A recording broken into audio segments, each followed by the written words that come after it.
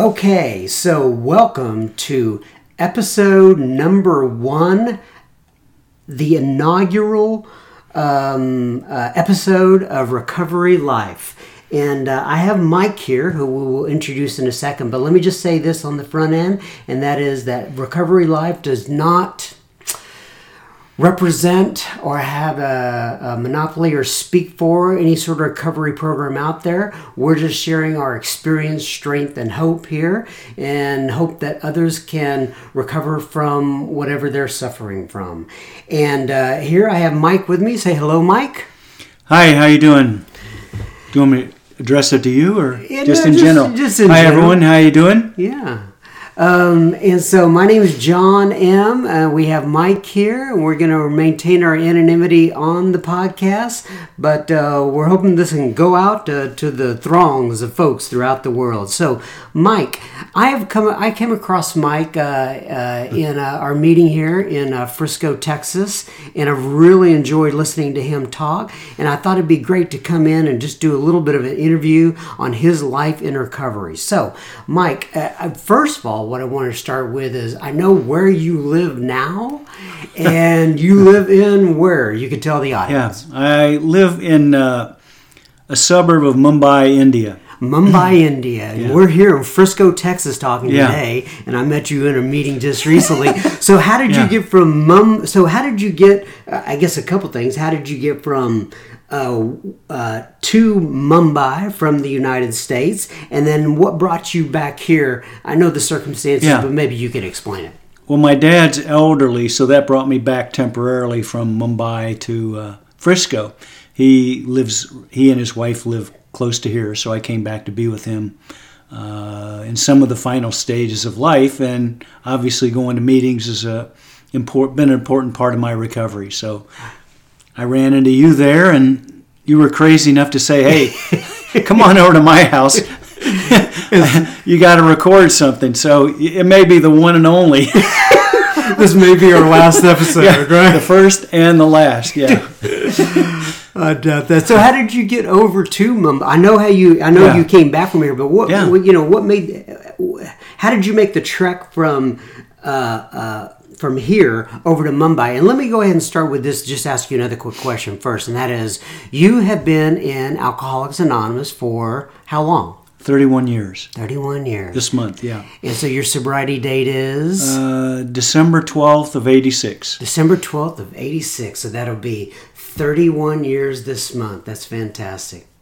So I know that there was a lot of things, I'm sure, that happened between 31 years ago and today, but let's just start a little bit with, we'll start at we'll start with how you got over to Mumbai, because that's very interesting to me. During the course of my recovery, when we get to steps 11 and 12, 11 is seeking through prayer and meditation, improve our conscious contact, and finding out what our real purpose is. And then in 12, doing that and trying not to screw up most of the day. And my career was in sales, but along the way, yoga and meditation became an important part. And in the course of that, in 2009, I went over to India for a month to holy cities. People from America go to India for two reasons. One, to see the tourist traps, Taj Mahal, the Delhi market, the marketplace in Delhi, or Bollywood in Mumbai. Mm-hmm. I went to see the holy cities, and I came back, and my meditation practice increased a lot since then. In 2016, I was seeing someone. I had a good Facebook friend, and she and I'd started helping out some orphanages in southern India. For $100 a month, you can pay rent for a 2-bedroom flat for 25 orphans and a few adults. And how I met them was pretty amazing. And so I started doing that. And then a woman got connected with it too through Facebook over in India. And so March of 2016, I went over for a week and really liked it and moved over there in April came back and went over. I just retired. I was 63 and a half, and I said, the heck with it. My career had pretty well peaked and wasn't headed anywhere. So I moved over there in April of 2016, and been there off and on since then. I live in a real nice little town of 300,000. I'm the only white guy in the town, and people are very friendly and loving and kind, and everybody wants to do a selfie and meet you and ask where you're from. They're amazingly friendly and loving over there. That's great. I have the greatest neighbors on the planet. Last time I came back over to India, it was a school night, work night, and they're all working families in their 30s. It was kids. They stayed up till midnight to welcome me back. They made me dinner. They gave me sheets and towels for the flat, they call them, apartment I'm in. And next day took me shopping and made me breakfast. And I've just never had neighbors like that. So it just blew me away. And the AA over there is pretty cool. The town I live in, we have 2 meetings a week. We have a big book study Tuesday nights, and Friday nights we have open discussion. And generally people just share their stories. Now, most of the meeting is either in Hindi or Marathi. There's 29 states in India, each having its own language. And then there's also Hindi. Mumbai is in Maharashtra state, kind of like here in Dallas area, we're in Texas. And so they speak Marathi, and also they'll speak Hindi, and a few will speak English. Now, they study English in schools. They test in English, British English. But typically they've been out of school a long time. So they understand what I'm trying to say. And after you've been in AA a while, I've been in 31 years, you kind of know what people are talking about just from their facial expression and Right. hand expression. I mean, you hear the story is the same but different. Right. So, you kind of know what's going on. And I'm the only American they've ever had come over there. So I represent Bill and Bob to them. I'm the direct lineage, because they go, oh, Mr. Bob, Mr. Bill, oh, Dr. Bob, sir. Oh, how is Dr. Bob? Did you meet Dr. Bob? I go, no, I've been in a while, but not quite that long. So, they love to hear stories about AA in America and the stories of our founders, of our co-founders of our wonderful philosophy. So I've been over there off and on for 2 years. I came back because my dad is close to passing, so I wanted to spend some time with him. And John said, hey, I want you to come talk. I said, well, I'm headed back to Florida, where I lived before I went over. And so he said, get over here today. Right. So you're going tomorrow morning, right? Tomorrow morning back to Florida. Yeah. All right. Well, take me back to the beginning of your story. That's obviously the more recent, which I wanted to start with because I was very interested in it. Yeah. But take me back to the beginning. You've been in and out of recovery, you've been in recovery for 31 years now. What prompted what? Yeah, this is a very common question in AA, but what got you into Alcoholics Anonymous? Obviously, what the hell are you doing here? Yeah. Right. I was 34 when I got to AA. I was raised by a upper middle class family. In what city? Or what part of all America? over the country. My dad was transferred. It was corporate America, and we were in the 60s, the I've been moved, IBM theory. Right. And so we moved all over the country, and, it had its pluses and minuses. My dad was a spare the rod, spoil the child type mindset, which was popular in that era. And, I was accomplished coming out of high school, got to college, and it was 1970, and everybody was partying their brains out, and with all kinds of alcohol and all kinds of drugs. Psychedelics were a biggie at that point in time, and I did my share. And I graduated in 75, and I'd done well in school. And then, I was on athletic scholarship, so it wasn't. What kind of athletic scholarship? Oh, swimming. Yeah, swimming. Yeah, and all swimmers I know are party animals. So. I knew a lot of swimmers in high school. See? I know exactly what you mean. And so then I started work in New York City in a big bank for 4 years. partied my brains out there, and there really weren't any dire consequences. And then I moved to the Dallas area because my folks had moved here, and in the late 70s. And I moved here in 1980 and got into sales, which means I could drink, I could work, and I was good at accomplishing work pretty fast. And then I could go drink. And I started getting into a lot of trouble. And I started making money, and I got into a lot of trouble. Mm-hmm. You know, they say the theory is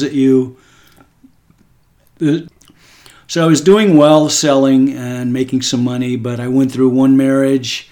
I got married again. I was about to go through another marriage. I had a couple DUIs. And more importantly, I thought I was going nuts. I was coming apart. I had a lot of anxiety attacks. I mean, I had all the toys you would want in life. My wife and I had a beautiful home. We had rental properties. We had a boat on the lake up here at Lake Louisville. Mm-hmm.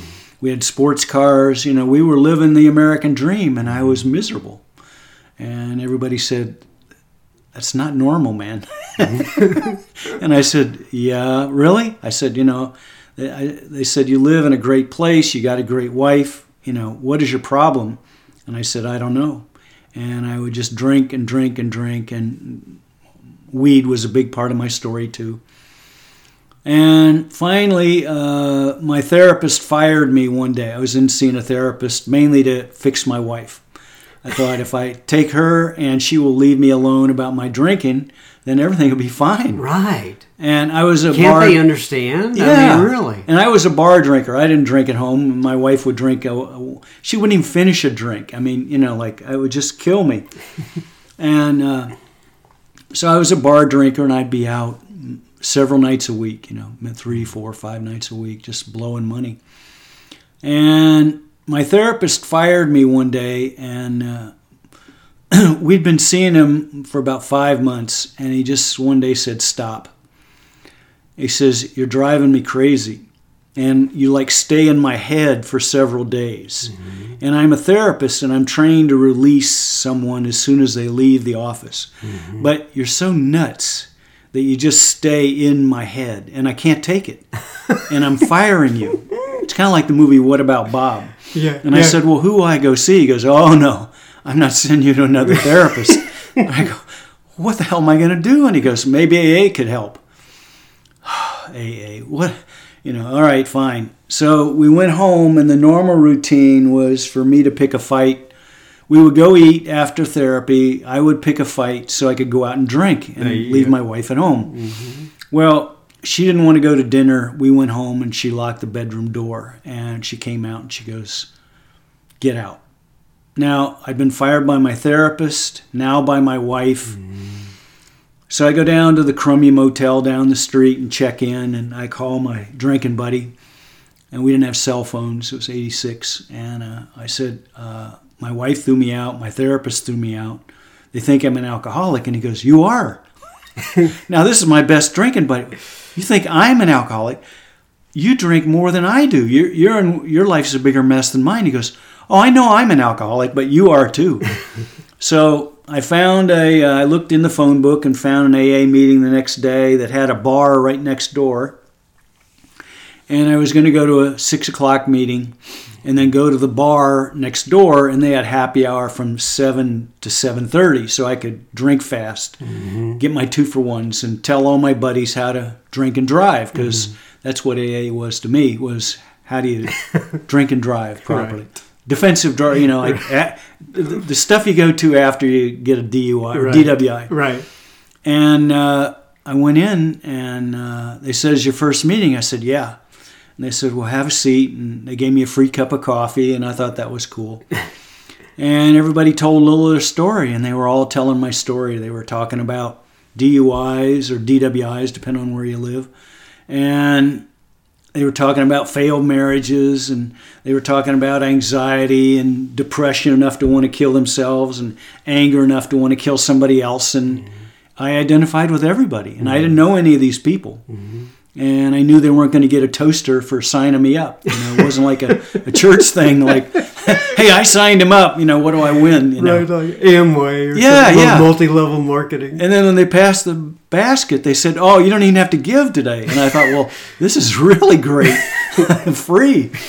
And so I went to, and at the meetings, my wife wasn't there, so that was good. And the bills were starting to come due, and there were no creditors there, and the cops weren't in the room, and my boss wasn't there, giving me a hard time for, screwing off. So I went to a lot of meetings early on. I just felt safe.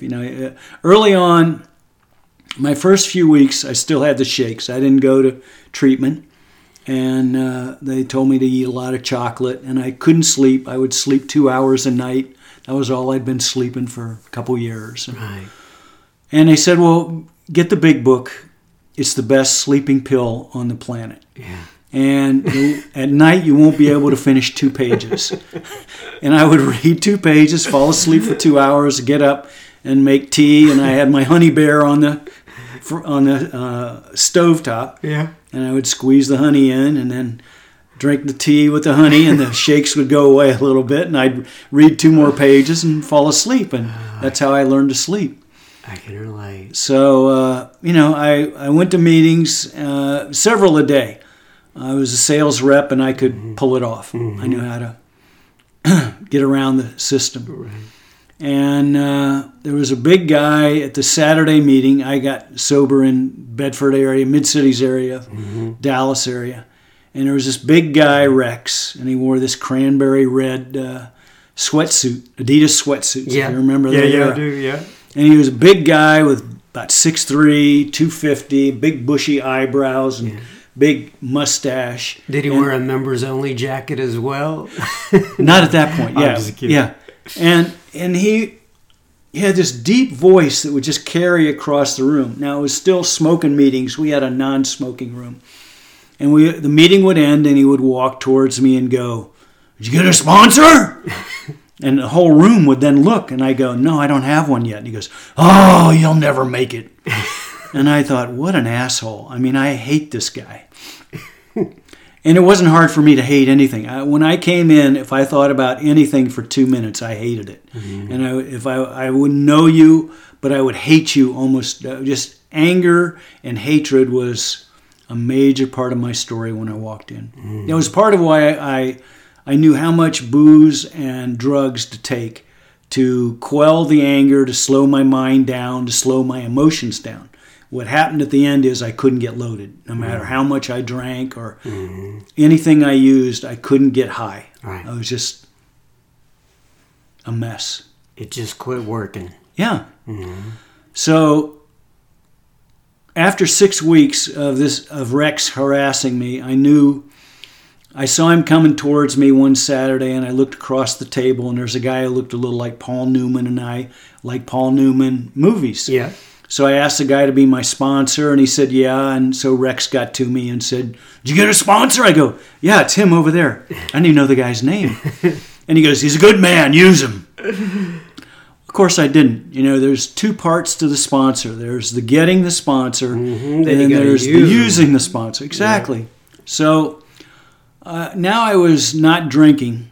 And my impression, I got a big book right away. I read it. I identified with Bill's story. He was a stockbroker, a salesman, essentially, a real bullshitter. Mm-hmm. I'm a salesman, a real bullshitter, high energy. Mm-hmm. I related to Bill 100, and I thought I was going to be a captain of industry and all the other, horse shit that he was. I just totally identified. I loved the book.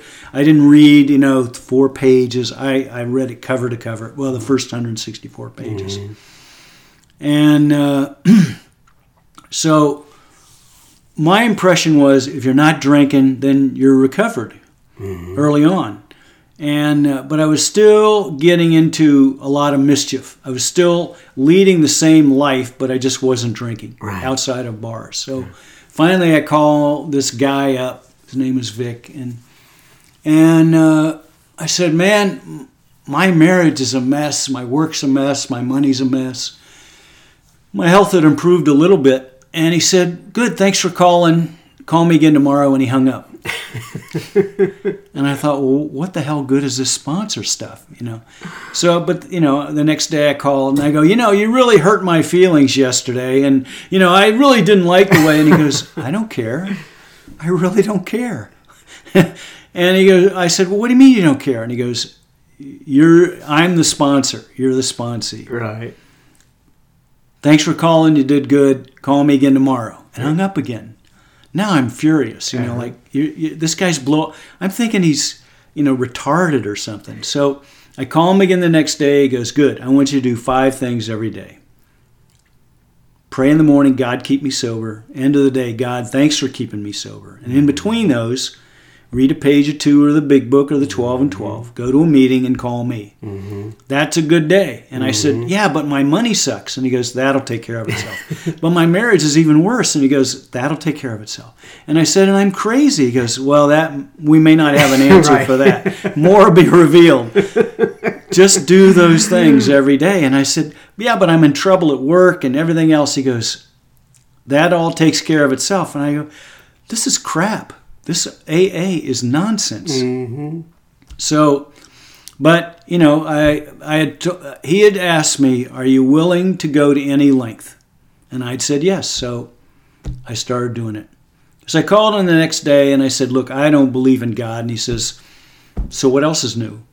And I thought this would be like some great revelation that I was the only one to ever come into AA that didn't believe in God. And he goes, well, do you believe I believe in God? And I said, yeah, I listen to you at the meetings and I see that you've got some kind of strange connection. And he goes, good, you can borrow mine till you get your own. Mm-hmm. And that sounded pretty funny to me, so I said, okay. And so I did that. He said, just fake it till you make it. Just do this stuff. Mm-hmm. He said, because in our outside life, in our material world, which is very linear, if you want to build a bicep, you go to the gym and do curls. It's very linear. Mm-hmm. But the spiritual world is spiral. You keep revisiting the same issues, mm-hmm. relational, work, money, health, mm-hmm. relational. And we see our progress by how I'm responding mm-hmm. the next time the same thing rolls around. Made absolutely no sense, but it sounded cool. So, I started doing the things, and we worked through the steps. The funniest was when we sat down. He explained the first 3. He says, one is, you don't drink right. I said, what do you mean I don't drink right? He goes, most people have 1, maybe 2 drinks. How's that sound to you? I said, awful. Sounds like a waste of time. Right. I'm not even warmed up. My throat isn't even stretched yet. And he goes, see, that's not drinking right. Okay, you got me there. And he said, and your life's a mess. I said, what do you mean my life's a mess? And he goes, how's your money? I said, bad.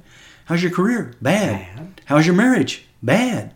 How's your health? Well, it's getting a little better. He goes, see, those are the biggies in life, and you're not doing worth a damn at it. I said, okay, so I don't run my life right. And he goes, you know why? I said, no. He says, because you're crazy. Because you think, again, doing drugs and alcohol will make you okay. That even though your life's a mess and you're putting something that's poison into your body, that doing it again and again, you're going to get better results. That's mm-hmm. insanity. Right. And he said, we're going to restore you to some degree of sanity. That's step 2. Mm-hmm. And step 3 is, because you're not running it right and you're nuts, how about letting somebody else do it? Yeah. And he said, that's step 3. I said, oh, okay. Nobody explained that to me. And he says, that's why you need sponsorship. The meetings are a reprieve. The recovery is in the steps. So talk about that a little bit. Sponsorship. What does it mean to you? How has it affected you in your life? What do we all need to know about sponsorship? Well, as an American guy and as a Texan, we're supposed to have all the answers mm-hmm. in life. So turning to somebody else for help is weakness, mm-hmm. From my point of view at the time. However, I was an athlete and I always had coaches. Mm-hmm. Top athletes always have pro football teams. Mm-hmm. They all have coaches. So look at it as a coach. Or if you want to learn a new language or play the guitar, you have a mentor or a teacher. Mm-hmm. You can look at them from that point of view. It's just somebody who's been a little further down the road and they're willing to help you out. Right. And once I was able to start going to people, then I was able to start going into other areas of my life with other people as my mentors. My business career, my sponsor had a similar business career, but we were both in areas of sales. But then I was able to go to other people and say, hey, I'm having this problem. Help me see from a different perspective. Right. And everybody's really willing to when you sit down. So no matter what area of your life, whether it's physical, emotional, mental, career, relational, there's somebody there that can help. Mm-hmm. So that was what it was. And it's someone to work the steps with, but for me it was a lot more. I see a tendency now for people to want to just use their sponsor, do a fifth step with, and then throw them out the door. Right. Or get somebody with longer term sobriety and say, "Oh, that guy's my sponsor," and then never call. I was in a meeting and a guy in the same meeting talked about doing his fifth step with me, and we'd never even met. And I thought, I'm 65 now, maybe I'm slipping. Anyway, for me, it was a lot more. We talked several times a week, and we would work through, and other people got to be involved in his sponsor in the process of my recovery. Because I realized they were there not to give me I always viewed senior people to me as somebody to correct me, put me down, things like that. Right. I began to see it as these guys wanted to help me. They wanted to help. Coming in, I always saw my drinking buddies as my friends. And I thought, what will I do without my friends? Right. And they said, okay. What's going to fill that vacuum? Yeah. Well, how they explained it is an acquaintance is someone you have something in common with, like drinking, or you watch football. These guys were my acquaintances, my drinking acquaintances. Friends want your life to go well. My drinking buddies couldn't care less if my life went well or not. They just wanted a drinking buddy. And it wasn't they were out to screw my life over. Right. They wanted to drink. I wanted to drink. We drank together. And the problem was we would make stupid decisions drunk and reinforce it with another guy drunk. I'm going to cut off work tomorrow, or my wife's a pain. I don't need a wife, and crazy stuff like, hey,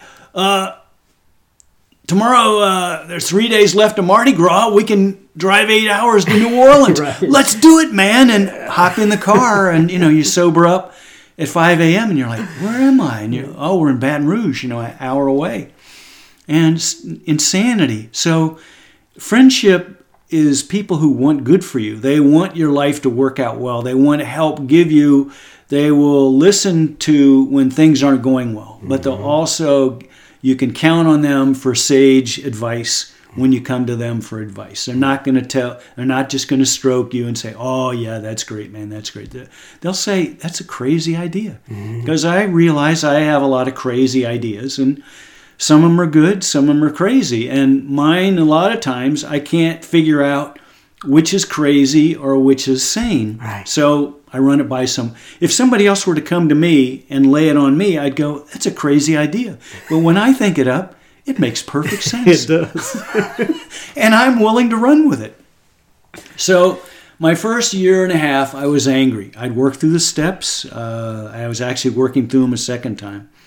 And my sponsor said, pray to have the anger lifted. And finally, at a year and a half. Just out of curiosity, could you pinpoint the anger at that time? Was it directed at something, or was it just kind of a floating type of anything. Anger? Yeah, I woke up pissed off. Right. Yeah, just pissed off all day. It would ease up like at meetings, but then once I walked out, within a few minutes, it was back. Right. So your sponsor said, pray to have it lifted. Yeah. Yeah, and he'd said a lot of other crazy stuff, so I thought, okay. And so I did, and nothing changed, but he said, just keep doing it, keep doing it. He said, we burn our emotions when we drink. And now we're getting to a point where they're just starting to come out. Mm-hmm. And so the anger is just coming out, or it'll come out for a while. And I said, yeah, but I worked the steps and all these other people said their anger went away. And he goes, that ain't your story. It's like Bill and Bob in a way. Bill, like, he was relieved of the desire to drink almost immediately, and Bob, as you know, struggled with it for quite 2.5 years. Time, yeah, right. And so, like you said, it ain't your story, and that'll work for you on down the line. Now, at about 6 months sober, in fact, I was so pissed off one day. I thought I was a swimmer through college, and so I thought I'll just go down to the Arlington Y and swim. Mm-hmm. Maybe that'd get rid of some of the anger. And in the middle of the workout, I've done the workout hundreds of times. It was a regular workout. All of a sudden, it was like the movie Cocoon. It was like the light changed in the pool. Mm-hmm. And I stopped swimming in the middle of the lane, and I thought everybody was having this epiphany with me. Now, there was a guy swimming right behind me. He ran into me and said, get out of the way, asshole. So I knew he wasn't having the same experience. Right. So I go to the end of the pool, and the best way I can describe it, and it was so drastic from anything I'd ever known my whole life. I knew everything had always been okay, was okay, and would be okay. Now, my mind is racing. Nothing was okay. My money wasn't okay. My marriage wasn't okay. My career wasn't okay. My health was all right. My mood was awful on a good day. But I just knew for like 10 or 15 minutes, everything was okay. And then my mind took back over, and, with all my problems and woes, and the emotions then kicked in off of those thoughts. And so I went home and I talked to my wife and told her what happened. She said, well, you're crazy. And I said, well, I know that. That's step 2. I already know I'm nuts. So, and she couldn't relate. So I called my sponsor, and he said, you had your first spiritual awakening. Yeah. And it was a drastic one. Mm-hmm. What do you think? And I said, well, this is the bomb. This is what I wanted, drinking and drugging. Right. And he said, well, keep doing what you're doing, and they'll come more often and for longer stretches. Mm. Now, they continue to come. They're not as drastic, because that one was, the anger eased up after a year and a half. And then I became suicidally depressed. I mean, every other day I was thinking about suicide. In fact, I met a girl at a meeting one day, and she said, I asked her, what are you doing? She goes, I'm thinking about killing myself. And I said, me too. She goes, let's go get some ice cream. And so we went to get ice cream. And so I said, well, how do you want to do it? And I said, how about a gun? Neither of us had a gun. And she goes, no, that's too messy. And I said, well, then hanging. And she goes, no, I don't want rope burn when people see me in the casket. I am laughing, right? And I know it's a very serious subject, right? But, and a lot of people struggle with these thoughts, but I know you're sitting here in front of me, so you're obviously past that. Yeah. So there is some humor in it. Yeah. But I understand it's a very serious. So then it got down to, and then stabbing was out, because that was bloody. Yeah. And then it got down to pills, and we couldn't figure out which ones to take. And then the sugar from the ice cream kicked in, and she just stood up, and I said, well, where are you going? She goes, oh, I'm going back to work. I feel better now. And then we just went back to work. And there was an old circuit speaker, Jim Williams, who passed away probably 15 years ago from Fort Worth. And I love the guy. And he used to say, 11:30 in the morning, you're riding around in your car wondering who you're going to kill or whether to kill yourself. And you look at your watch and go, hey, it's time to go to the noon meeting. And you walk in the meeting and everybody goes, hey, Mike, how you doing? Hey, I'm doing fine. I'm fine. Doing good. I'm doing great. Thanks for asking. So that's why I need meetings. I walk in and the weight of the world's on my shoulders, and, it seems like it's all over. And so let me go back real quick to that. You in the pool, that 15 minutes or so, to where you were having that epiphany, right? A spiritual experience, a spiritual awakening, whatever you want to call it.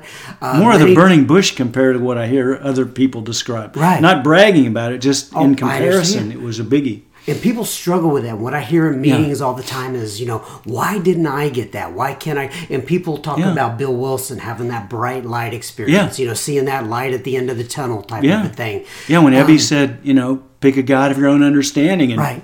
the light changed in the room. Right. Yeah. So not everybody gets that epiphany, right? Yeah. And theirs is more of a educational variety, if you will. Yeah, but Appendix 2. Right, exactly. So I want to touch on that. So Yeah. you said that you had that epiphany, but it sounds like most of your experience, though, has been of the educational variety. Would I be correct? Right. Well, they began to other periods of less anger, less depression later. A sense of it's going to work out. Somehow it's going to work out. And, my first year, I came in with all the toys. And by the end of my first year, all the toys were gone. And in fact, when I came in, all I wanted to do was get rid of the wife. And I wanted to keep the boat and the house and everything and the sports cars and the rental properties. By the end of the first year, I had the wife. And we had one lousy rental property. We had no boat, no sports cars. And I lost the job. And I'm delivering pizzas for Domino's. Now, nothing wrong with that, but it was a far cry.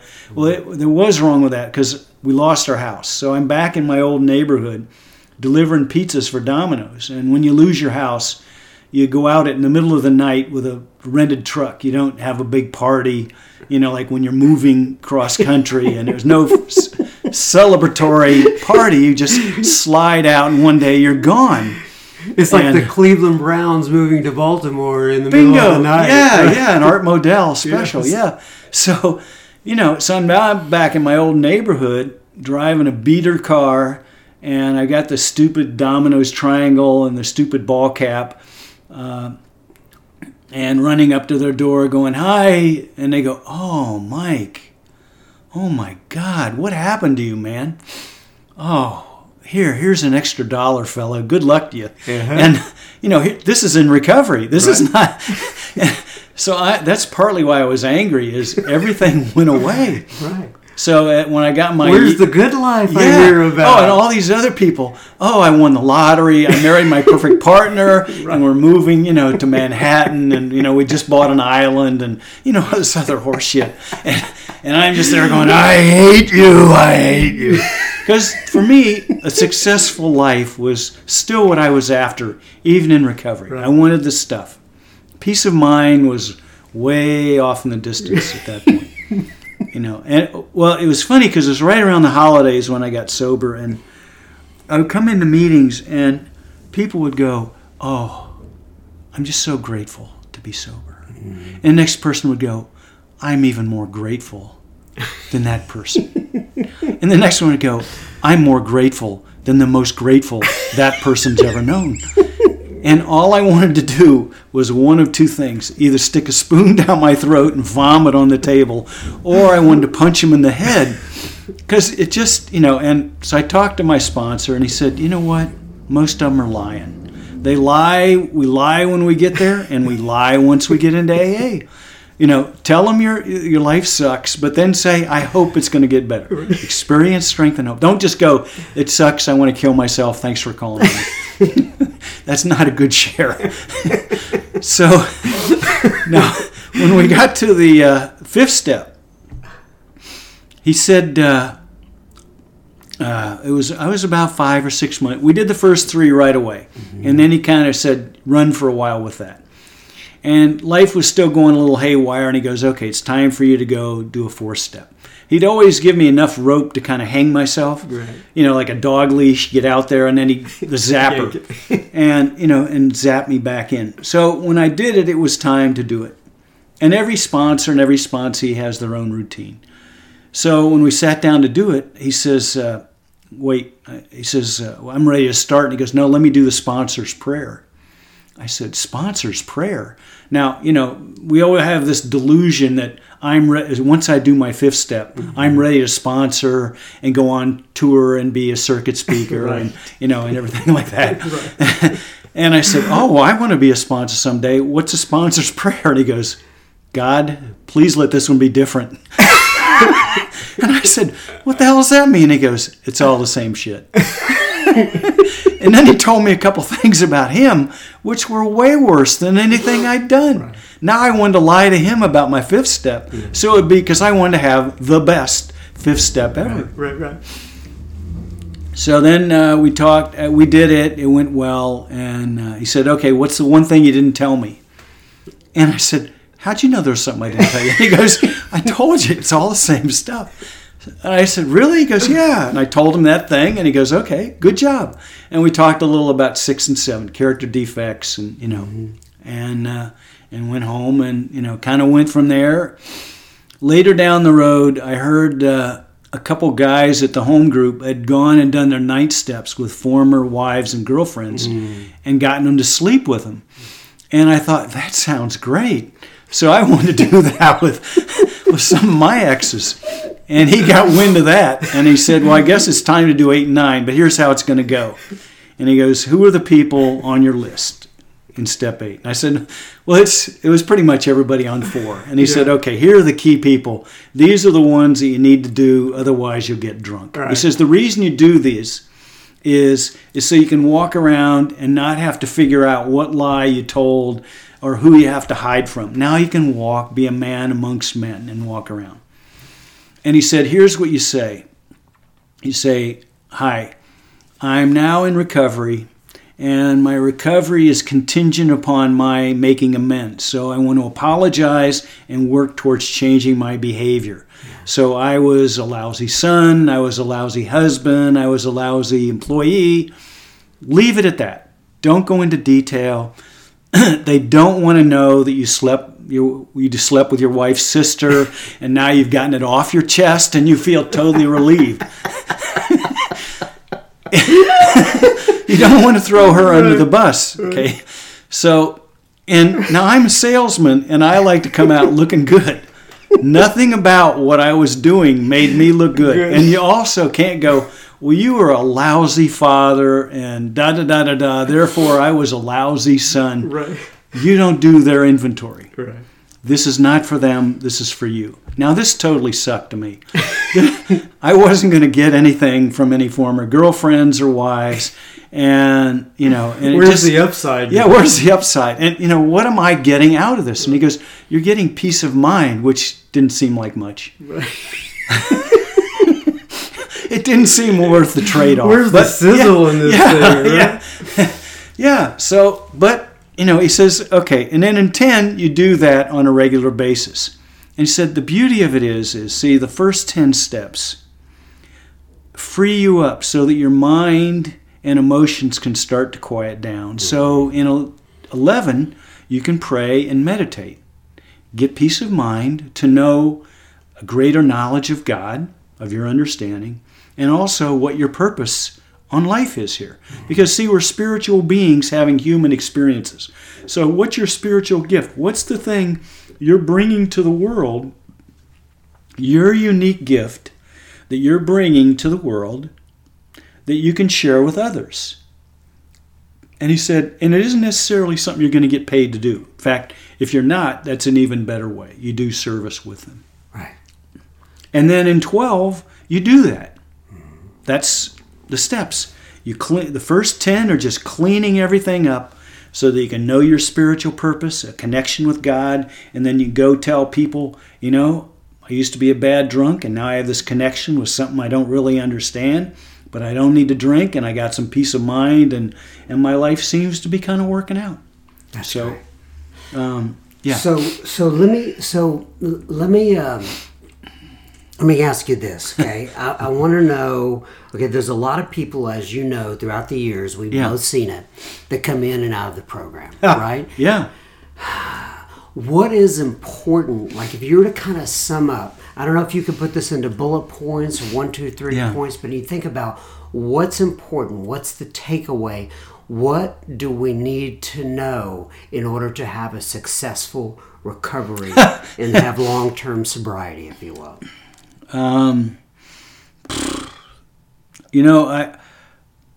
People have asked me. I've got 31 years. I was at a big group of 36 of us that got sober, plus or minus a couple months of me. Mm-hmm. There's only 2 of us still alive. Mm-hmm. So the numbers aren't good. The latest I've heard is 3% of alcoholics will die sober, which is a very sobering thought.